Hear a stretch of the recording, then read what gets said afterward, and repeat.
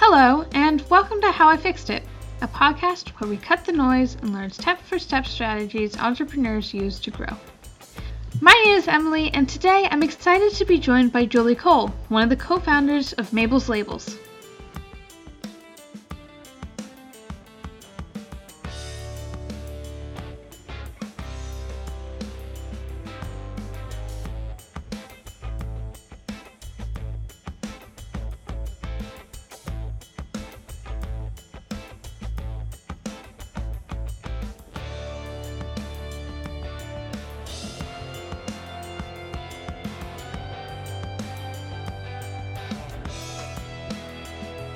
Hi, Emily. Thank you so much for having me on your podcast. My name is Julie Cole. I'm the co-founder of Mabel's Labels. I'm a parenting blogger and I'm a mom of 6. I started Mabel's Labels about, 18 years ago now. Emily, you were probably one of my first customers. And basically, I started with 3 other women. And we started this company for a couple of reasons. I always tell people when they're about to start something, they should know why the heck they're going to do it. And I had 2 whys. The first why was there was a product missing from the market. I had small children and my co-founders had small children. And we were using like permanent marker and masking tape and putting that on bottles and sippy cups and Tupperware and those sorts of things. And we just thought we could do better than that. We thought there'd be a product out there, a great labeling product. And there wasn't. So we wanted to create a dishwasher microwave safe label for all the stuff kids lose. So that was the first reason, that being the product missing from the market.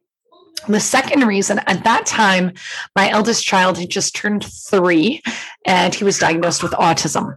And I didn't think that the traditional workforce was going to be super effective for my family at that point, because I really wanted to be able to set up a really great therapy program for him, be a strong advocate. And although he had only just turned 3, he already had 2 younger sisters. So it was a busy household anyway.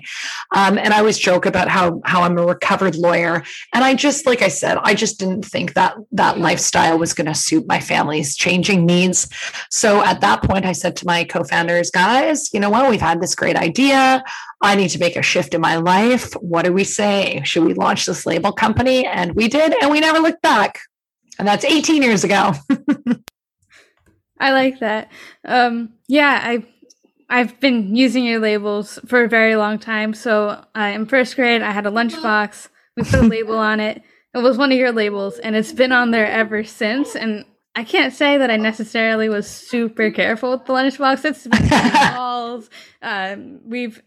It's you know what? They are durable. They are durable. We make that promise to our customers. And I can tell you, and that was the thing too, Emily, we really knew our market of moms. We knew that they wanted something super durable, but they also wanted something cute and personalized. So, little Emily could go on there and say, oh, I want the princess, or I want the cowboy, or I want the cow, or whatever. You could pick a little icon that spoke to you, pick a color palette, and have it highly personalized. So it was really fun to do something personalized, but it also worked. And that was our brand promise, and it does. Like you said, you were knocking that lunchbox around. You weren't particularly careful. And I know, I've got my 6 children who are all little product testers. And I, for fun, put one, my eldest son is named Mac. And I had in his first little pair of soccer cleats, I had Mac shoe labels.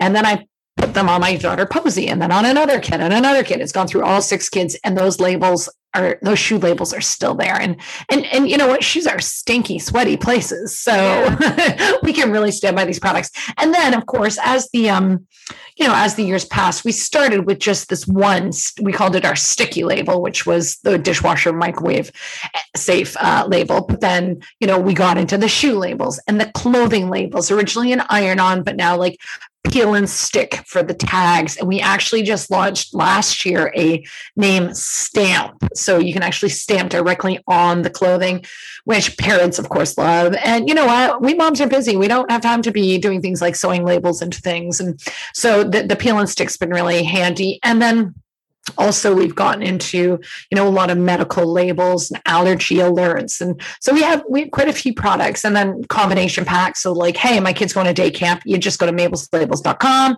look at the day camp, be like, yeah, that should do me, or overnight camp. Or kindergarten pack or blah, blah, like we have all these different ones, like a newborn pack. So when we try to take the guesswork out and give a little bit of variety with our combo packs. Yeah. I did want to talk about the origin of Mabel's Labels a little bit more. And one of the things that's been on my mind a bit is why Mabel? That's a really good question. And I get asked it a lot. And it's not a very exciting answer, I'm afraid.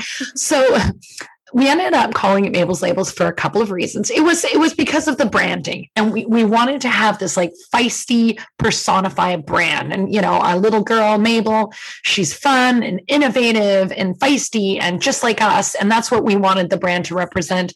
And quite honestly, like Mabel's Labels, it's catchy. We wanted something people would remember, and it rhymed and it worked. So that's how we ended up coming up with the name Mabel's Labels, but it's really not that exciting. I've got actually a story I've kind of made up that I would like to start saying is the real one. And it's that when I was a kid, I had a cat named Mabel, and it would take off into the neighborhood for days, but it would always come home, just like your labeled things will. If it has a Mabel's Labels on it, it might disappear, but it's always going to find its way home. But the truth is, I never had a cat named Mabel. But isn't it a good story? It is a good story, yeah. You could always say, never let the truth get in the way of a good story, right? Right, yeah. Yeah, so that was how we got the name, and it did really work, and we have been very fierce about our brand ever since. Like we stick with our brand promise. We've created a wonderful community. We have over 200,000 Facebook fans.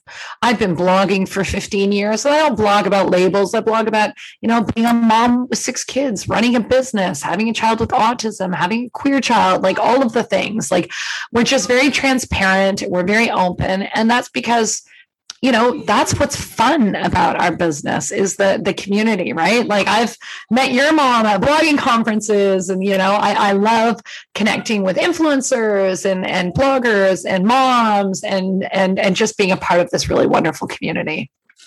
I would say that one of the most important things, so I'm not a marketer, but I do think it's important that businesses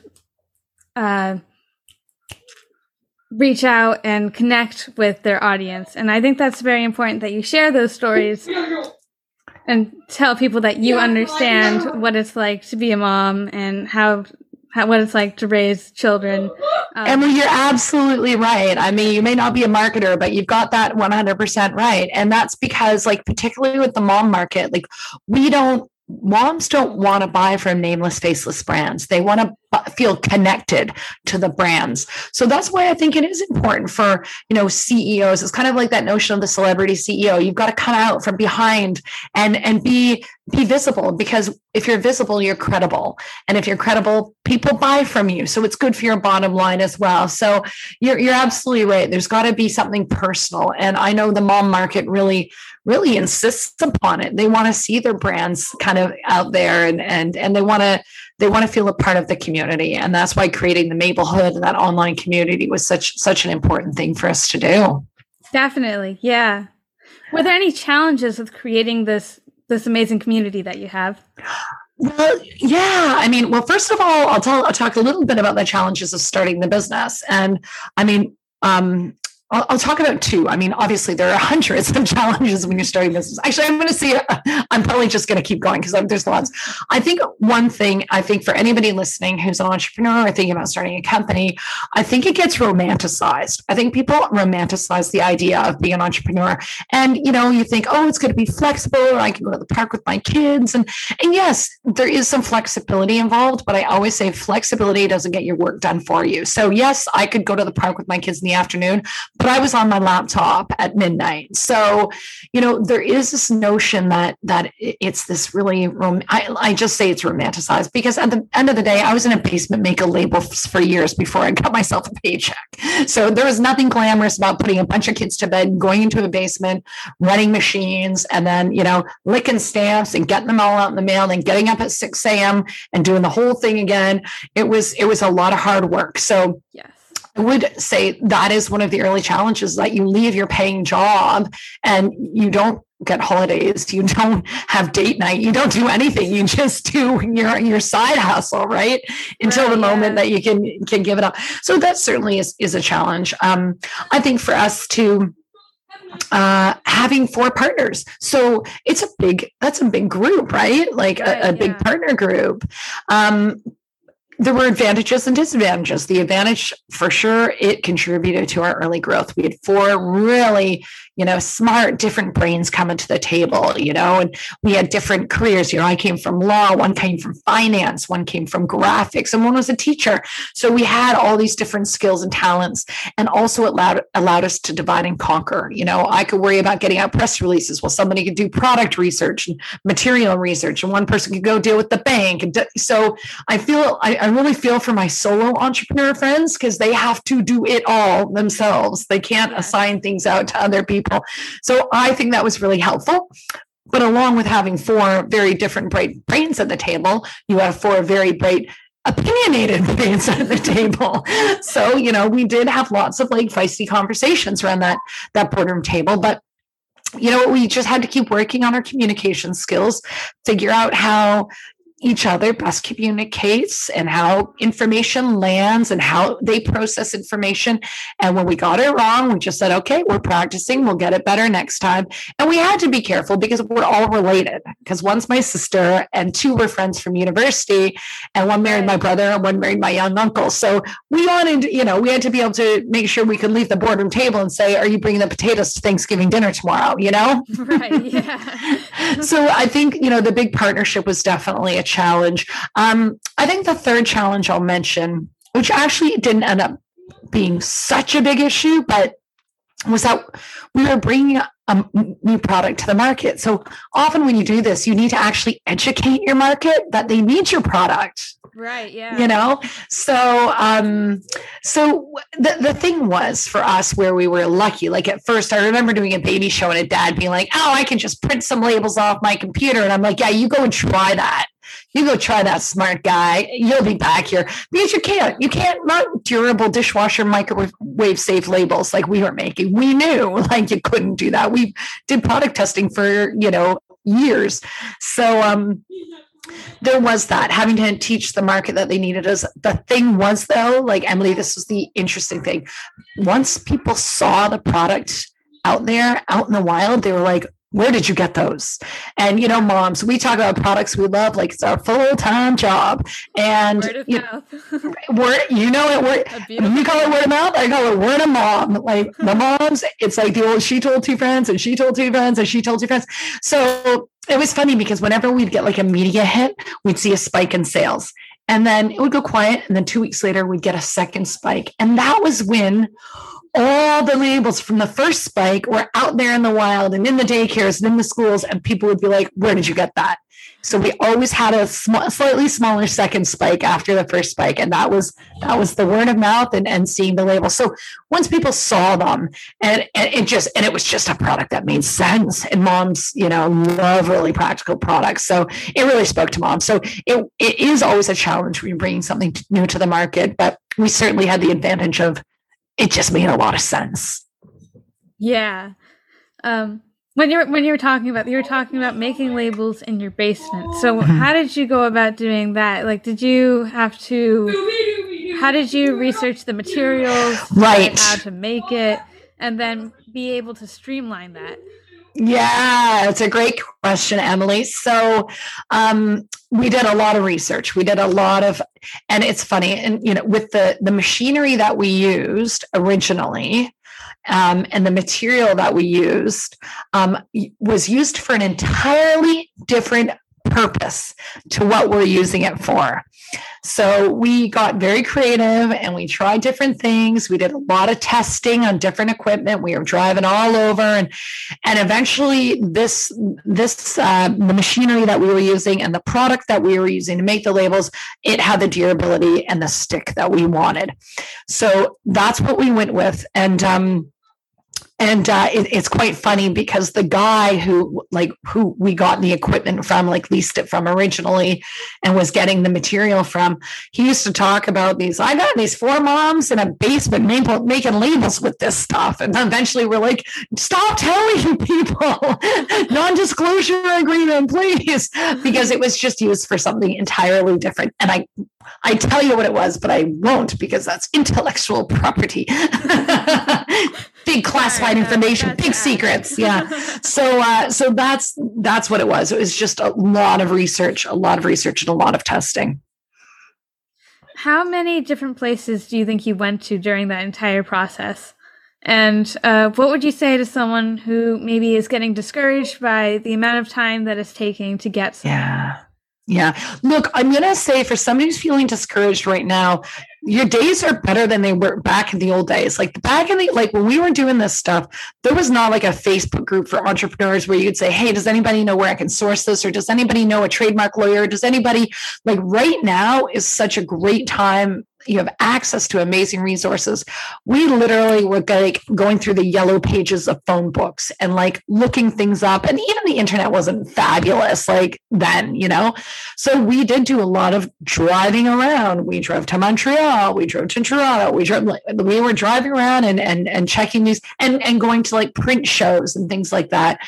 So I get if you're getting discouraged, especially as a solopreneur, because you're going to be, you're going to have obstacles along the way. But really, I always say your network is your net worth. So make sure you're listening to podcasts like Emily's and learning from other entrepreneurs who have done it before, and join groups because sometimes also when you're all on your own, if you're feeling down and deflated and defeated, like at least for me, I had other partners who'd be like, we got this, Julie. I know you're having a bad day, but we can do this. We could build each other up when one of us was, feeling down. And I think the solopreneur journey can be a very lonely one. So please, my best advice is your network is your net worth, and make sure that you're tapping in, you get a mentor, you're in like a peer group, and you're connecting all the time. Definitely. You know what I'm saying? Yeah, definitely. I was in I guess they would call it a human accelerator program called TKS.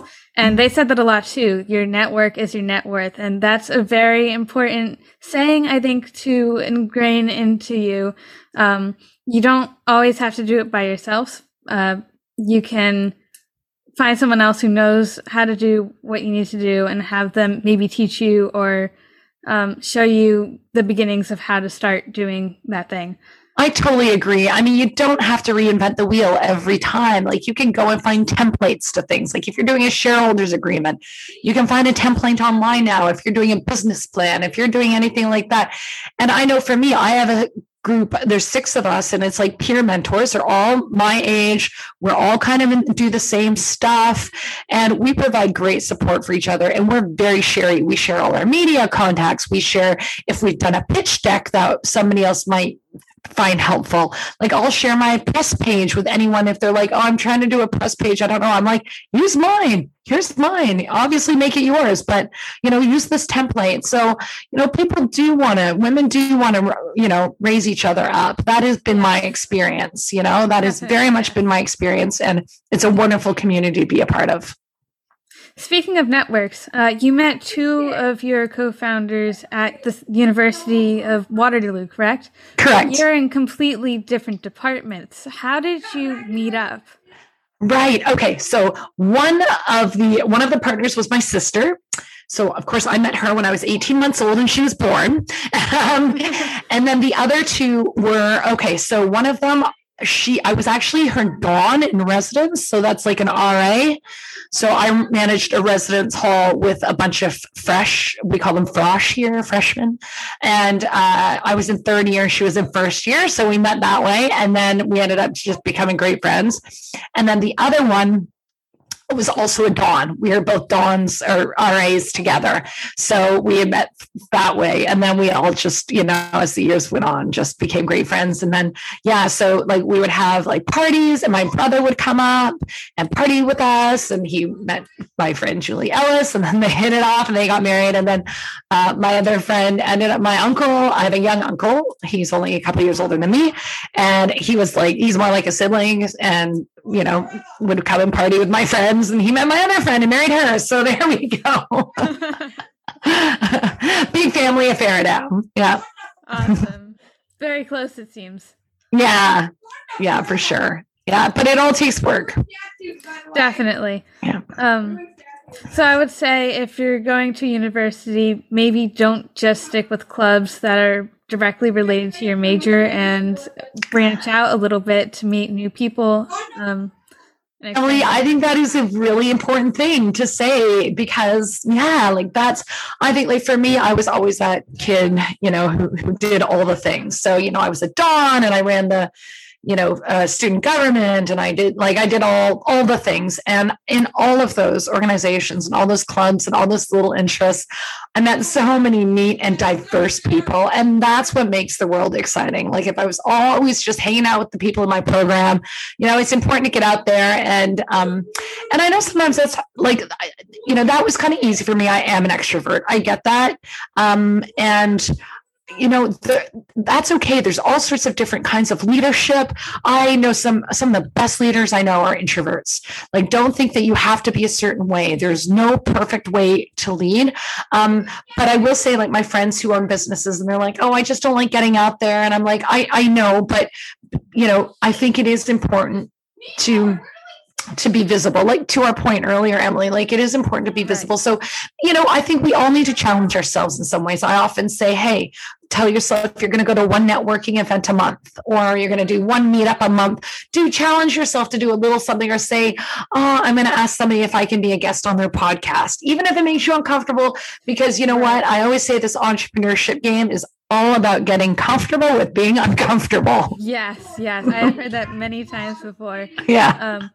You're not going to grow unless you find a way to make yourself uncomfortable. And if you're always staying in your same little bubble and you want to get out there, you have it just doesn't promote growth, right? So, and you know what, that's the fun part too. I mean, I remember thinking at Mabel's, we're at this point now we know what we're doing, and then we'd experience growth and we're like, okay, now we're going to learn new stuff and expand and that sort of thing. But that's the sport of entrepreneurship too, right? If we just stayed the same, it'd all get a little bit boring. It's the innovation and change that makes it a real bit of fun. Definitely. Yeah. One of the last questions that I wanted to ask is, I guess before that, I do want to ask, when you're transitioning from being a small business to a larger business, there's this awkward gap in between. Right. How did you traverse that? Okay. Yeah. So, you know what? It was, I think what we had, there's a couple of things. So when you're starting out, like we were doing everything, right? Like we were doing all of it. And it can be a bit of a challenge when you grow. Like our first bit of growth, we hired the worker bees. So that was great. We could hire people to make the labels and work in the warehouse and do that sort of thing. I found the challenge for us, and I think a lot of small business and owners and entrepreneurs feel this way, because we all are a little bit control freaks, because our businesses are also like our babies and we think we're the one who knows it best and we're the experts. The problem is eventually you got to hire managers and you have to let them manage. You can't micromanage them. You have to let them work their teams. You got to let them be leaders, because if you micromanage them, they will quit, or they will not be innovative, or you will put them on eggshells. And that is not good for your business. So, you know what, business owners, you need to step away. You need to let people have a say. You have to let them innovate. You have to listen to their ideas and give it proper airtime, because that is good for your business. And if you're still running around putting out all the little bushfires in the warehouse every day, then you're working in the business and not on the business. And the only way your business is going to grow is if you're working on it. So you hire people to work in it so that you can take that, bird's eye view and really concentrate on growth, strategy, and that sort of thing. So I think that can be a bit of a like you say, it's an awkward transition because it means we have to give up some of the power and give up the reins to other people. And sometimes we're not comfortable doing that, but we have to be. You have to practice and you have to get better at it. And you will not have a happy team. You will not have a happy culture. And that is bad for business.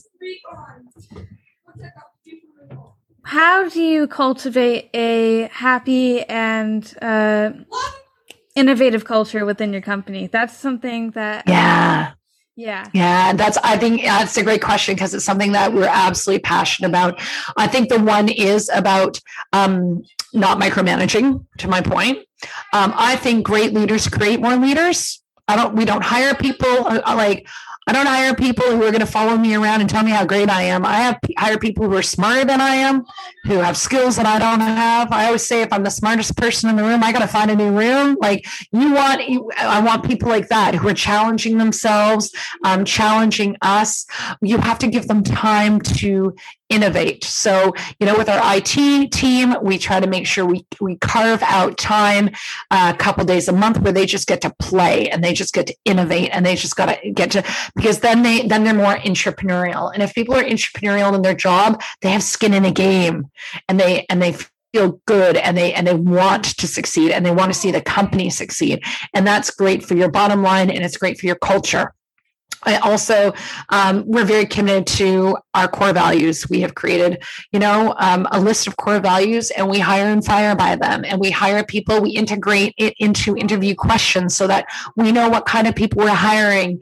And because, I could train anyone to make labels, but can I train them to be a team player? We do stuff, of course, but our core values are really, really important. And they focus all around a lot of things like inclusivity, diversity, being innovative, being the best, making our customers, wowing our customers, all of these things that are just part of the Mabel's Labels brand. And really, our core values aren't just hanging on a wall somewhere. We really integrate it into everything we do at Mabel's Labels and every decision we make.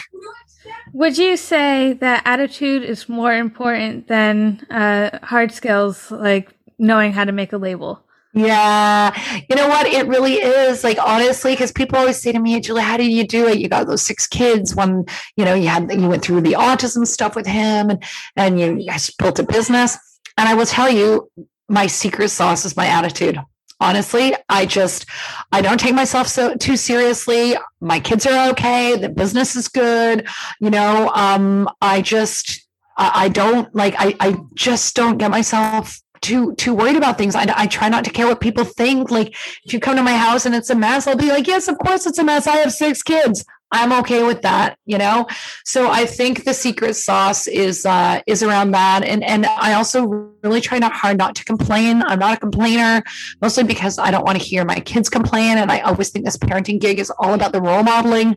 Definitely. And I also just find complaining not helpful. I've never said I'm tired and a bed appears and says, have a nap on me, So if I'm tired, I have to make changes. Or, if I feel like I'm spending too much time in the office, well, I'm the author of this book, I need to shift things around. That's on me to do better prioritizing. So, you know what? That's attitude is going to do it for you, and like I said, we can teach, we can train in a lot of things.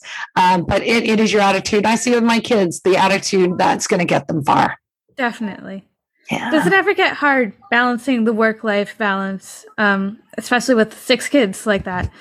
For sure it does. Yeah, for sure. It comes with challenges. But like I said, I feel like I do it okay. And a lot of the time it's because I keep my standards pretty low. If the kids have hot dogs for dinner 2 nights in a row, I certainly don't beat myself up for it. If they end up having to be on their screens a little longer than I would have liked because I have a deadline, again, I gave up mom guilt 4 kids ago. It's no big deal, especially through COVID and everything. These are not optimal times. Everybody's doing the best, and feeling guilty isn't a proactive or helpful feeling. So, you know what, if we have to suck it up and like I say, have craft dinner, so be it. Or do takeout a little more often than I like. That's okay. That's all right. We'll go through it. Things will get back to normal again. And just not carrying the guilt is so freeing, because, a lot of moms talk about mom guilt and it weighs you down and it's useless. So I would hope that anyone listening, just please, if you're feeling guilty and you're feeling torn all the time, make changes and try to free yourself of that, because it's not helpful. I think that's a very important message to get out there. It's not always on the mom to do work in the house. Other family members can take on some of that as well. Absolutely. You know it. That's right. And, I that is so true. Like, families everybody's got to pitch in. It's a community in and of itself. So yeah, it doesn't just follow mom. The unfortunate thing is that we know through research, we know through studies, we know that women are still carrying the load, the emotional load, the physical load of parenthood, and homes will get more democratic as time goes by.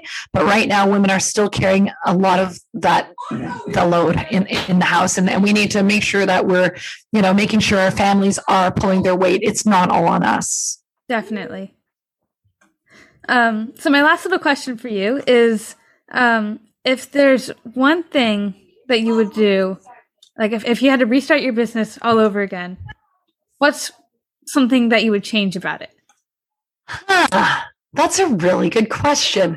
I'm not sure I would do anything extremely different. I always say there are no mistakes, only lessons. And we certainly learned a lot of lessons and grown through that and made changes. I think at first, when we would have equipment fails or, problems like the service guy couldn't come around and we're trying to get the labels out the door, I remember thinking it would be kind of cool if I just had something on a shelf that I could put in, like, somebody orders it and I just pull it off a shelf. But because we're so highly personalized, it meant, we can't fulfill our order like by just pulling something off the shelf. Now, I used to say that, but now I actually realize something very cool about our company. And that is, like, a lot of companies that do have stuff on the shelves have a lot of money tied up in inventory. I don't, because I buy the material. The person buys their labels before we make it. And we know our sales cycles now. We know camp season, what it's going to look like. We know what back to school season is going to look like. We know our cycle. So we can figure out how much material we're going to need to make the labels over the next little while, which means our money isn't all tied up in inventory. And that's pretty cool from a finance perspective. That's definitely very cool. I like that. I remember whenever you go into a gift shop, there's always these cups that have people's names on it. But only so many people get a cup. My one friend, her name's Alice, never got a cup because there's not a lot of people named Alice. Well, you make a good point. I can tell you, parents with children who have like less common names love Mabel's Labels because their kids they can finally see their names in print, right? That's very important, I think. Yeah, it is. Yeah.